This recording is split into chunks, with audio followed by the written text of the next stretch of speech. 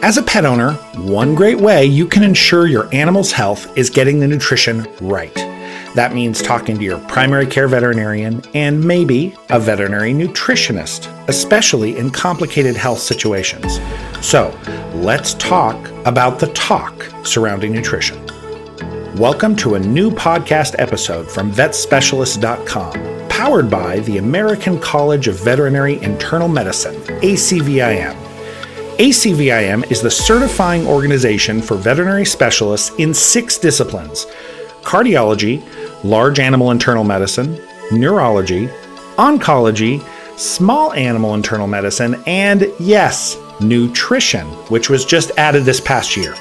I'm your new host, Brendan Howard, and today we're looking at communication surrounding nutrition in pets. We're exploring the Triad of Care, a triangle with 3 points: pet owner, family or primary care veterinarian, and veterinary specialist. So, who's at the center of this triad? Of course, the pet. Every point of this triangle is someone who wants the best for your favorite animal. So what happens when cases get complicated and a specialist is added in? Let's find out. My guests today on this big issue come from 2 points on the triad: Dr. Lindsay Bullen, a board-certified veterinary nutritionist at Friendship Hospital for Animals in Washington, D.C., and primary care practitioner Dr. Cassi Fleming, goes by Dr. Cassi, a staff veterinarian for the veterinary education website Vetfolio.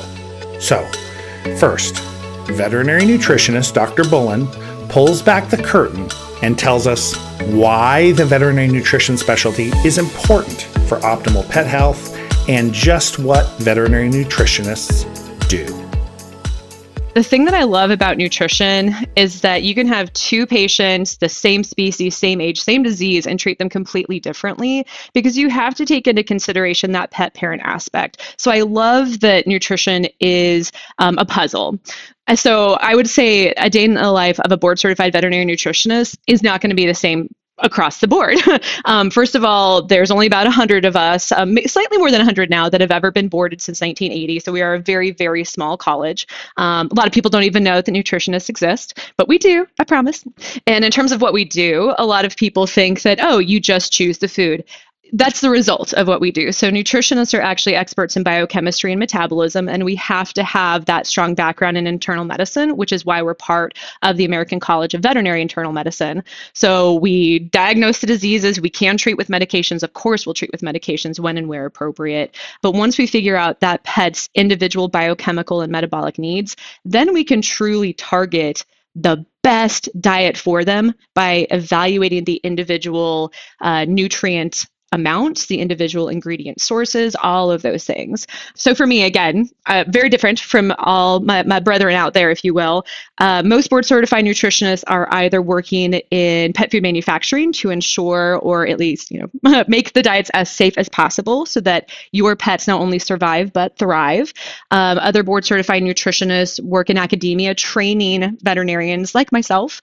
One of my biggest pet peeves and things I'm trying to work on is that there are not enough board certified nutritionists to go around to all the vet schools. So nutrition education is unfortunately lacking in a lot of veterinary schools. And so it's up to the specialists or to the general practitioners, I should say, like the amazing Dr. Cassi, to seek out advanced nutritional training.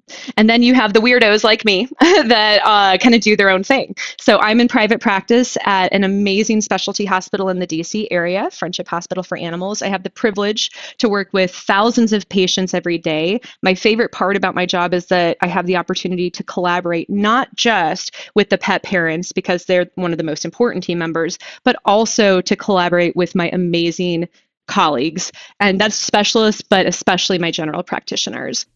Okay, so let me ask you, Dr. Cassi. So as we think about nutrition, the first experience pet owners have is they typically get an animal and then maybe they go online for their first food, but chances are they just go to a pet store and there's a bunch of wet food or dry food for their cat or dog. Boom, nutrition. And maybe they think, oh, there's something for a kitten, or they think there's something for an older cat. There's something for an indoor. There's something for an active. And we're kind of done. And maybe then there's another circle of like, that says it's for kidneys. And my vet told me my cat or dog has a problem with kidneys. That's it. Just the bags and the cans and the bags. I'm wondering, you in general practice, as you think about who gets referred, what are the conditions that do get referred and get more complicated that somebody would have to go to a veterinary nutritionist for? First of all, there's a lot of different approaches from pet owners, I find, to nutrition. You have, and I think that's part of the conversation that we have with pet owners is really drilling down to what is motivating nutritional decisions, because just like in humans, there's a lot of opinions, and they can be very tightly held opinions. And it can be anything from what's the cheapest bag of dog food on the shelf, or I hate the way canned food smells. You will never get me to feed any canned food. But then there's the opposite of, people who go online and they do all this research and they're really truly trying to find the best food for their diet. And oh my gosh, my heart goes out to those owners because there's so much information out there and it's so conflicting. And that's an opportunity for us as general practitioners to really help guide and educate, because it can be so overwhelming out there. And then you have other owners who want to feed a home cooked diet. They don't want a commercial diet. And a lot of times also people who have sought out a lot of education and they're really trying to do the best thing for their patients. So there's a really wide spectrum that we're addressing here in general practice when it comes to nutrition.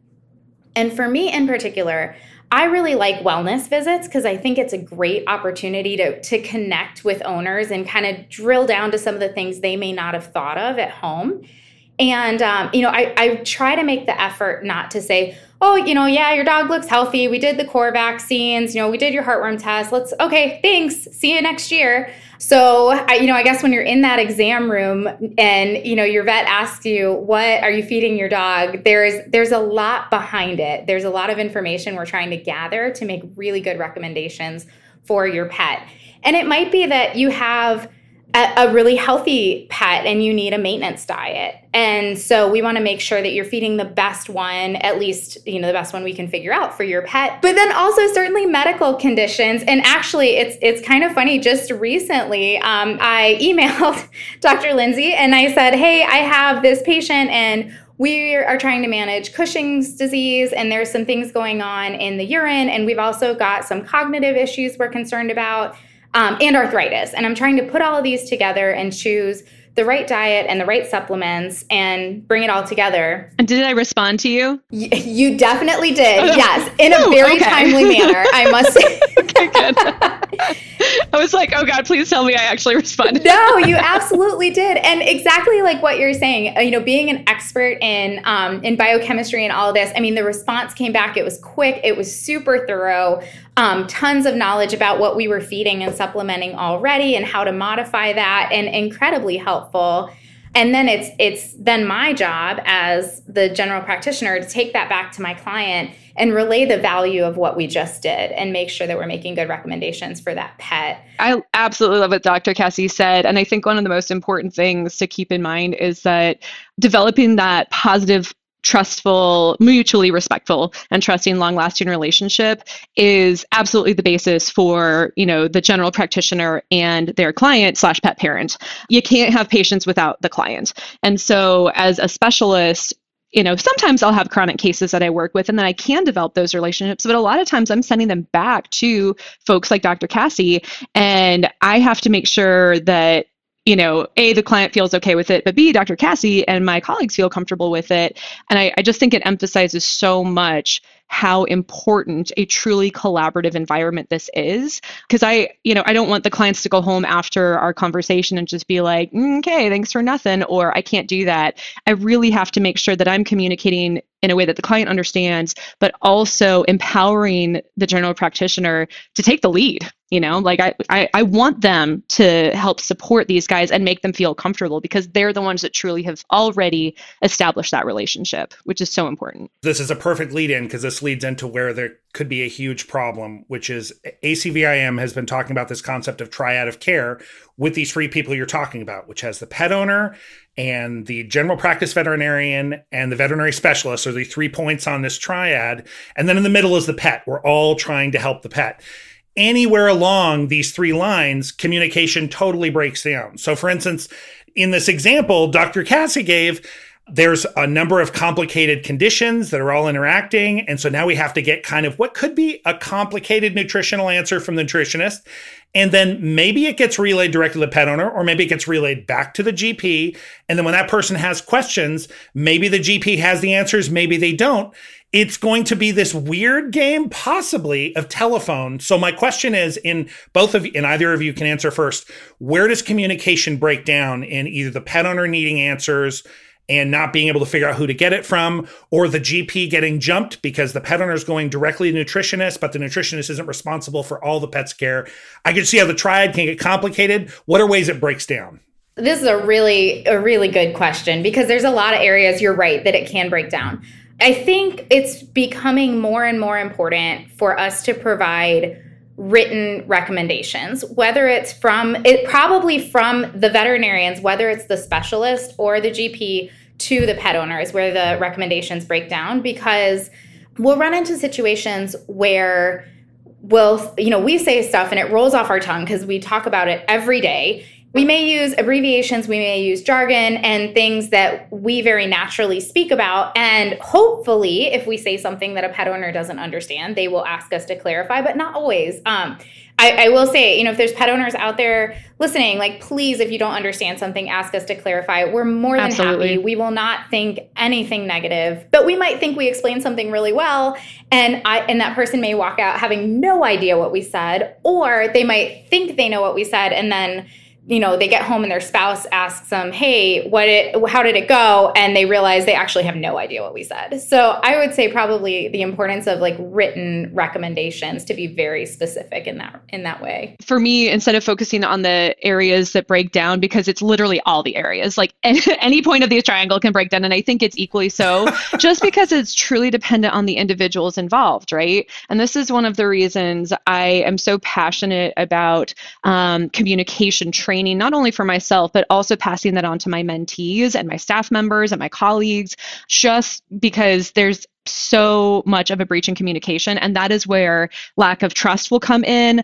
and miscommunication issues. There's just a lot of mess that happens if there's even a single accidental breach in communication. So for example, occasionally my written documents will go to a client's spam. And that is an unfortunate event. It happens. And I've had several clients that were understandably frustrated when they did not receive their report in the promised amount of time. And I had sent them, but they had gone to spam. And so there's this breach in communication. So one of the things that veterinarians and I would say pet parents can do to help with that is set clear expectations, and not only hold your partners in this team accountable, but hold yourself accountable, man. That's one of the biggest things that I communicate with my colleagues, but also my pet parents that I work with, is empower yourself to hold yourself accountable. So what I mean by that is, when we start off, I want to make sure that my clients have clear expectations of what I physically can do for their pet, but I also ask them what their expectations are, and I listen so that I can make sure that I'm actually understanding what they're looking for, and I can communicate effectively if I can do that or not. Because if I don't understand what they're looking for and I don't communicate my ability to, do that, then again, the whole thing can break down. The other thing I found over the years is that the more veterinarians are backlogged with cases, so the busier we are, sometimes that, of course, leads to a breach in communication. And one of the worst ways that can happen is if we forget to send our records to the primary veterinarian. So we might have the best written plan in the world, and the client gets it, may or may not, understand all of it. And of course, that's where this training again comes into play with our younger veterinary professionals, is encouraging them and teaching them how to communicate to all, different experiences in terms of the medical field. We want to make sure that no matter if it's a kid or a veterinarian or, an engineer like my husband, whoever picks up this piece of paper should be able to understand what we are saying and what we're asking them to do. And it could be the best thing in the world. And if I forget, or if my team forgets to send it to my colleague, the primary veterinarian, or another specialist I'm working with, they have no idea what I've recommended, which means they could be recommending something that will negatively impact what I've recommended, or I might have recommended something that will negatively impact what they're doing. And it's just this kind of cluster that the poor pet parent has to wade through. So what we have done, at least in my service, is to make check boxes to ensure that we are doing everything to the best of our ability every single time. We have this beautifully colored spreadsheet with X boxes that's like an X box. I love that. Did Lindsay finish her record? Yes or no? So nobody falls through the cracks. Did I send it to the client? Did I send it to all the veterinarians? Did we save it on file in multiple locations? So all of these checkboxes to make sure that we have done the best that we can to communicate. In addition to that, again, with these expectations, I always tell clients, if you do not understand something, if your pet is not feeling well, if they are not doing well, if they are doing well, it is up to you to reach out to us so that we can help. As much as I wish I had psychic and telekinetic and all these amazing abilities, my superpowers have not yet kicked in. So I really, really rely heavily on the true expert of the pet, and that is the pet parent, to communicate when there's an issue. Do you have advice for what you ask pet owners? Hey, you need to watch and then let us know. But then there's sometimes when it breaks down, they might have the impression that, well, this is not an emergency. Whatever this nutrition thing is, it's a chronic thing we're working on. So this little change, it's not important. I shouldn't let them know. Or they're just going to tell me, you have to come in. Yeah. You have to come in. So come in and I'm like, I don't have time or I'm busy. What do you want pet owners to do to manage that communication thing so that they bring you all the information you want, and then they feel like listened to? Yeah. Oh my God, that's a great question. So again, I think it really goes back to being proactive and being upfront ahead of time. So for example, I have 17 patients that I need to try to finish their treatment plans before next week. That's a lot. It's a lot of patients. My beautiful partner is on leave right now, so I'm covering both. I'm covering the entire service, which I'm happy to do. I love it. I thrive in this. So what we do is we have an automatic response on our email that says, hey, your email has at least gotten into our inbox. So that's one step of communication. So the client knows it's at least gotten to us. When I have my appointment with the clients, I tell them that we communicate by email. If you have not heard from us on time, you need to let us know. If something is urgent, absolutely, please call the hospital, but have backup forms of communication. Send us an email with urgent in the line if you truly feel it is urgent. Then it is up to me and my team to determine, is it medically urgent or not?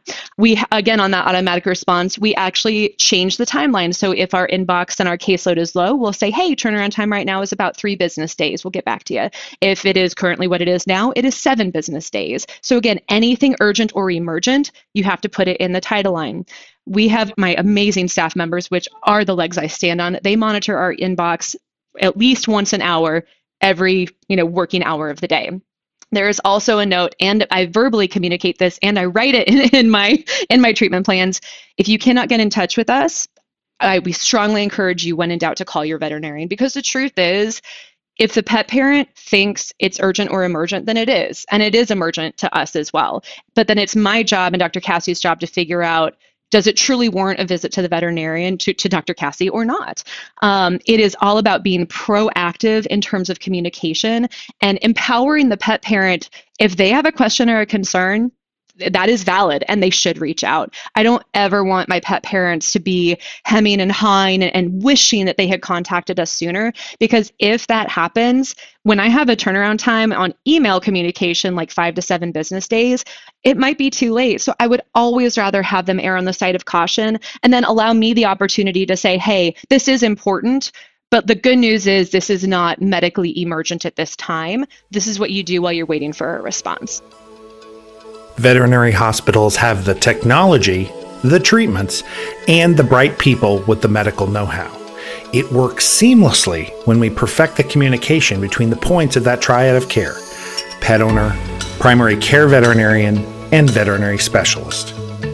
That's it for this podcast episode from vetspecialists.com. Thanks to our guests, Dr. Bullen and Dr. Fleming. If you got excited about something here, please feel free to share this with other pet owners. And if you want to learn more about veterinary specialists and the work they do, or find one to help your pet today, find us at vetspecialists.com.